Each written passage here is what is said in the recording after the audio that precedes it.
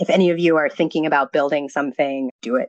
The world needs more women builders. Female founders have the potential to build better solutions, period, full stop. Welcome to Products by Women. I'm your host, Naimisha Murthy. In this podcast series, we'll be featuring the women behind innovative, sustainable, ethical, and cutting-edge brands and products across industries from fashion to tech and everything else in between.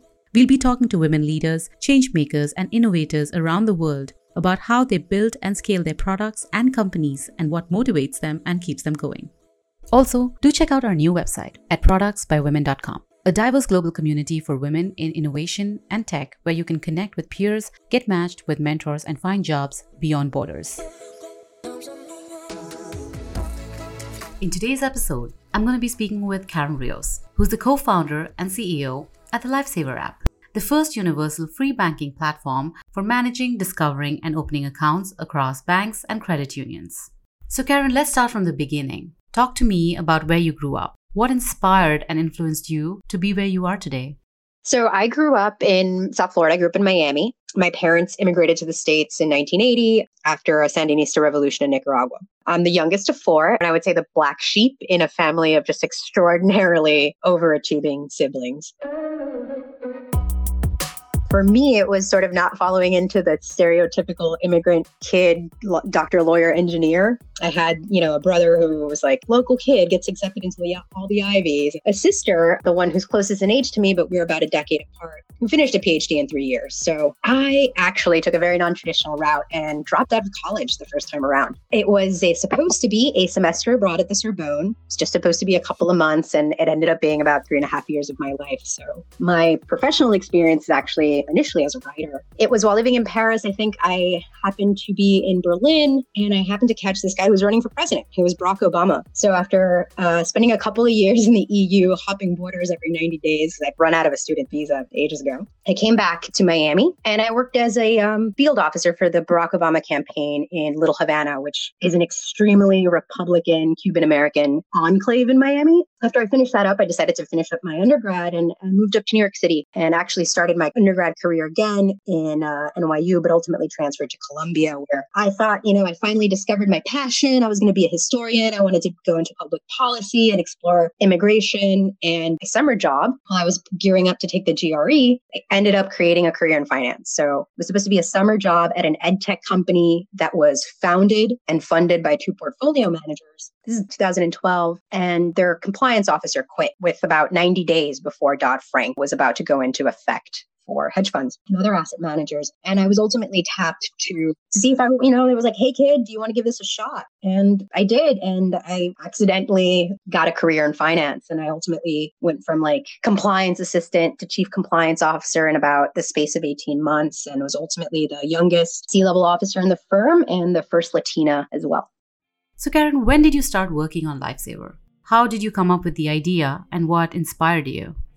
I think what inspired it was I was just trying to solve my own problem as a consumer. Even though I knew a lot about equities and sort of like more sophisticated parts of finance, figuring out like what to actually do with my money in a efficient, timely manner wasn't easy. And I'm also a millennial. So for me, it was a bit of a head scratcher in 2016 or 17, actually. The guy who's got my 401k, I'm trying to roll it over. And he's literally telling me that I need a fax machine because a paper check is going to be mailed to me. And I was incredulous. I was like, do you want me to go to a museum? Like, where do I find a fax today? The other part of it, just generationally, I could find basically anything that I need in my life through my phone, whether that's a meal, a doctor recommendation, or a date. But I couldn't figure out what to do with my cash. And that struck me as fundamentally wrong and just inconvenient. Okay, so you had this idea. How did you go about validating and testing a need for this market? Well, the MVP, again, when I was just trying to solve my own problem, was a little macro that I built myself in Excel. At this point, I'm sort of like a former hedge funder with way too many Excel skills and not enough time to do stuff. So I ended up building this, and I showed it to an old college friend. He said two things that fundamentally sort of changed the direction of my life over the next couple of years. The first was, that's cute. I can turn it into an app, which really did perk up my ears. And the second was a really frank question. He'd gone into academic publishing and I'd gone into finance, and we'd known each other from our days at Columbia. And he asked me point blank, if you make so much more money than I do, why do you have the same problems that I have? That was something that I couldn't answer right away. And that was sort of the beginning of, well, why do we have the same problem? I asked him, I was like, well, if you can turn this into an app, do you mind turning it into an app? I'd like to play around with it on my phone. And I went to a lot of my old college friends and I was like, hey, man, look at this little thing that somebody built for me. I was trying to figure out what to do with my money. And it was in showing off this little gadget that I learned a couple of things. Had some brilliant friends, future doctors, lawyers, engineers, and more frequently than you'd think, I'd get questions like, so what is the difference between a saving account and a checking account? And I'm thinking, wow, you can build a building, but you don't know these basics about your personal finance. And it was the realization that a lot of us had graduated into tax brackets where we could afford to make financial mistakes, but we had never really caught up on the financial literacy part of things. So Karen, talk to me a little bit about the struggles you may have had to streamline the onboarding process. Given that it's quite different for every bank, how did you go about defining the user and customer experience for Lifesaver? That's a wonderful question. We started with the user experience. Again, I had a lot of data from our very early MVP days around just the frustrations and the sense of feeling overwhelmed and lost and sort of just figuring out what you even need in your sort of financial path. It was really rooted in sort of the user experience where we started. A couple of things allowed us to have that luxury. One was banking systems are ancient technology. A lot of these things are written in like COBOL, Fortran, and they weren't really made for the web. So it is, from a technical standpoint, a hell of an undertaking. This is before object-oriented programming. So a bit of a head scratcher in that regard. But I got quite lucky that my CTO is just sort of obsessive about certain things. And so he was able to get on the phone with some of the architects of these systems and really kind of understand how it worked. So once we were sort of able to make a little bit of a sense of what the back end looked like, rooting it for us in the customer experience was the most important. Because we're able to see people's financial lives in a flat way, we could add a whole different sort of richness to the user experience that a normal banking system just can't. These systems. And how did you go about prioritizing the product build and features? Tons and tons and tons of user interviews. And it's figuring out where the pain point is. And what's really interesting about finance from a user experience perspective is it is incredibly different depending on where you are in your financial life. If you're a recent immigrant or you're a recent college graduate, your needs, what's available to you is drastically different. So for us, it was sort of always making sure that we can, at least on, my product manager on a weekly basis tries to book at least 3 user interviews. COVID for us was a lesson in how to be a better listener because there were so many changes in people's financial lives so rapidly. One of the first things we had to do was figure out how to communicate with our users in real time, how to collect that data in real time to better be able to help them. And that's something that we're still currently perfecting. And I think it's something that we'll always be perfecting, quite frankly. So Karen, how did you meet your co-founder and start building a team? Oftentimes, it's hard to find partners who are equally passionate and share a common vision. No, you're absolutely right. It really is one of the, I think, harder parts of it because it's so important foundationally for a company and its culture. I lucked out that I met my co-founder a decade ago at Columbia. I think we stayed friends because he's a first gen, I'm first gen, and we're both from the South. So there wasn't very many of us on the campus. And I think, for me, the true buy-in was that moment where he was really curious. What happens to a lot of people, because it's so overwhelming just to figure out your personal finances, you start internalizing those problems that might be systemic, that might be product-related problems, and thinking that it's you. And for me, the moment that he asked me point blank, why are we still having the same problems despite the differences in income? I kind of knew that I had lucked out because this was somebody who was already sort of thinking about this, who had similar experiences in his family and professionally. And we got lucky with our head of product because we actually met her through the Barclays Techstars program. So she was the program associate who was helping the managing director and the program director run our cohort. And I think she was drawn to the mission of what we were trying to do. As an international student herself, she also needed some financial products and was very curious as to why it was incredibly difficult. So for us, mission has been an incredible filter to building the team. And it's also been where we root our sort of culture in, which is the realization of we do this because it helps actual people, because there is a tangible positive effect in the lives of regular people and communities across this country. Can you list some key milestones you hit along the way that kept you going?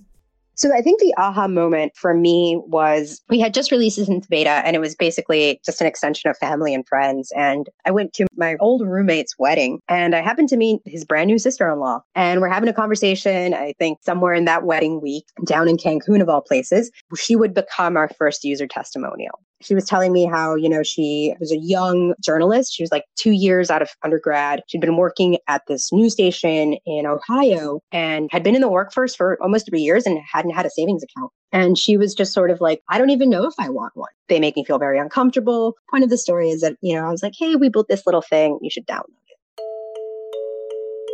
About 3 months later, I get a text message from that roommate with a screenshot of an exchange that he had with his sister-in-law. And she was saying how, thank you so much to your friends. Like, I just got a savings account. It's been 2 months. Like, I've earned this much in interest. Like, I'm thinking about taking out a credit builder loan with some bank they connected me to. And it was that moment, reading that text exchange, that I was like motivated to a place that I didn't even know I could be. I'd suspected that it could work. I'd seen it a little bit. I'd seen it in myself. I'd seen it in a few friends. But to actually see this 23-year-old woman gush over to her brother-in-law, how it made her feel, how empowered she was because she now had a place. She had a little emergency cushion, was a bit life-changing. And it was a feeling that on my worst days, I try and remember and keep that in my pocket and just go back to that moment. And we've had more and more users give this to us. And every time we have that kind of user testimonial, we know we're on the right track. And I think for me, it was really that aha moment of this thing that I had in my brain that became an app, that became a thing, that became a tool for someone that actually had a positive impact in their life. Karen, you went through the Barclays Tech Accelerator program. What was the experience like, and do you recommend it to other entrepreneurs? Absolutely. I would recommend it. I would recommend it to anybody listening who's on the fence or has a side project or a passion project who's been like, hey, maybe I should apply to one of those. Do.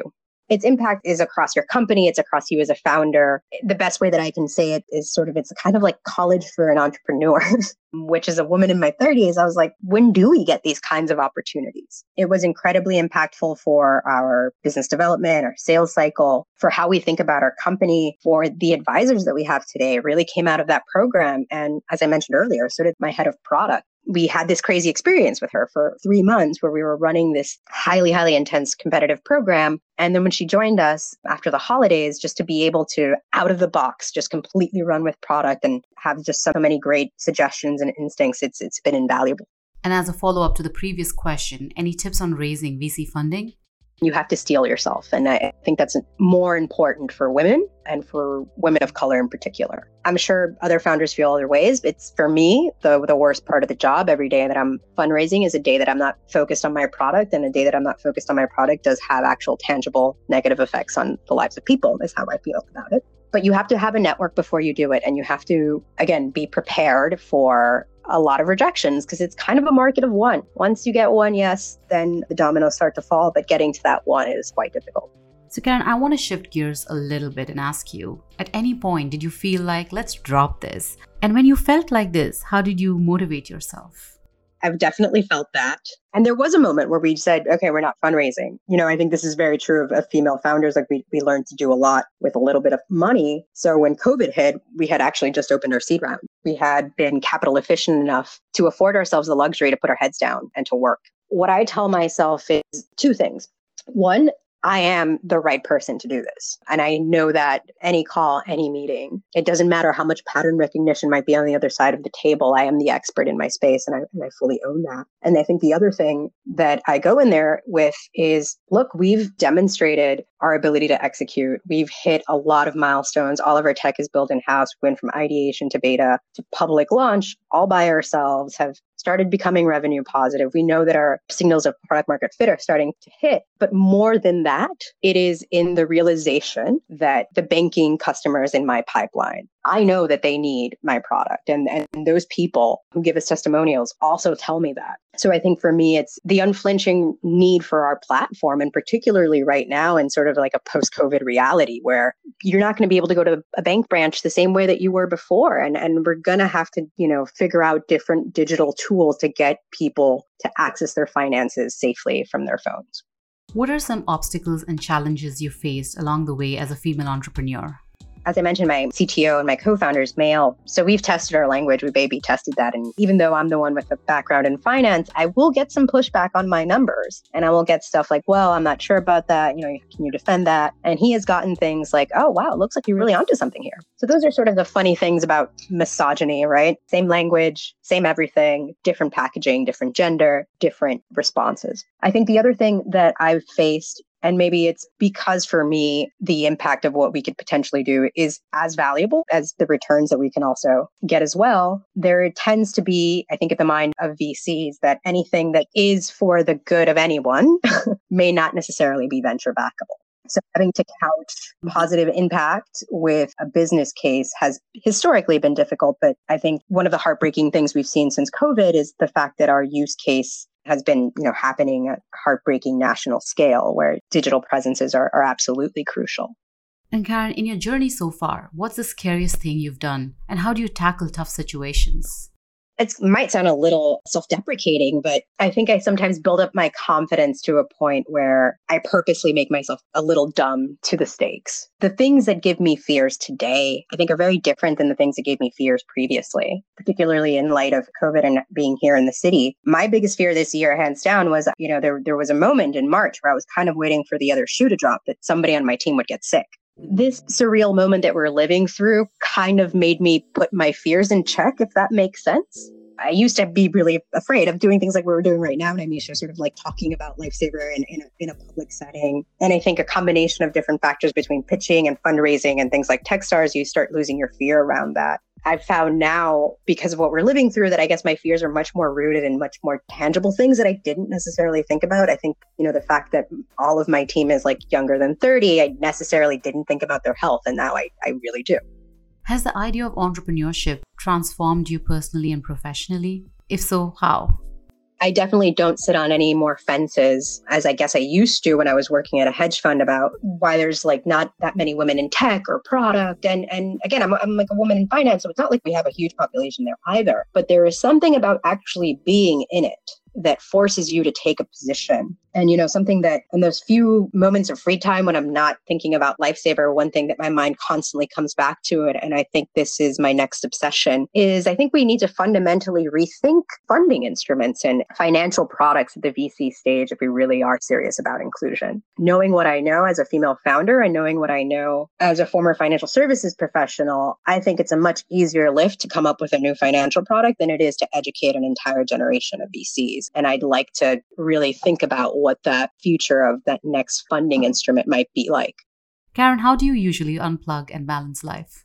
Oh, that is a good question. So I have started to be quite militant around do not disturb settings on my phone. So between 9 p.m. and 6 a.m., it's a paperweight. Doesn't make any noises. It doesn't do anything. The other thing that I've found for me, especially when I couldn't really go outdoors, to be a nice balance was gardening. So I actually have, to sort of tap myself on the back, quite, I think, a decent garden for a New York City windowsill. So I'm currently growing some peppers, some herbs, some tomatoes. I even have a small potato plant growing as well. And I find that to be one of the few moments where nothing goes through my mind. And so it's a very much needed 30 or 40 minutes of playing in some dirt and watching something grow.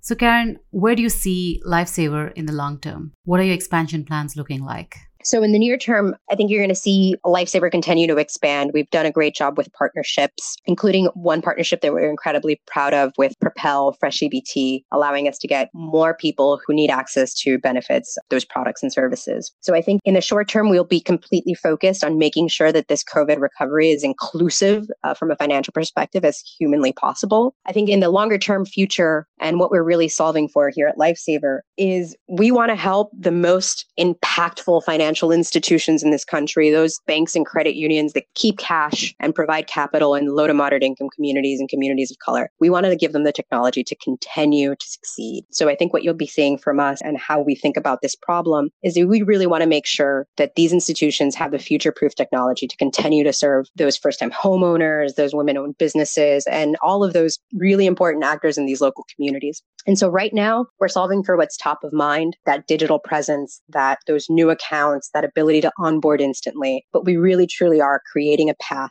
and building for future-proof banking infrastructure, which I think is really one of the fundamental things that's making it incredibly hard for financial institutions in this moment to keep their customers safe, keep their employees safe. They're really fighting with both hands tied behind their back with almost 50-year-old legacy technology. And so the future for us is really building that new infrastructure. And lastly, Karen, what's your advice to aspiring entrepreneurs? To your community of amazing women in product, I would say, if any of you are thinking about building something, do it. The world needs more women builders. Female founders have the potential to build better solutions, period, full stop. I think a lot of things that are obvious to women founders aren't necessarily obvious to men. And I think we just need more of them. So I would just say to anybody listening, I hear you. I know you feel that fear, but do it anyway. That's it for now. We hope you enjoyed this episode. Do write to us at info@productsbywomen.com. We'd love to hear what you think. Again, do check us out at productsbywomen.com to connect with peers, get matched with mentors, and find jobs beyond borders. See you in the next episode.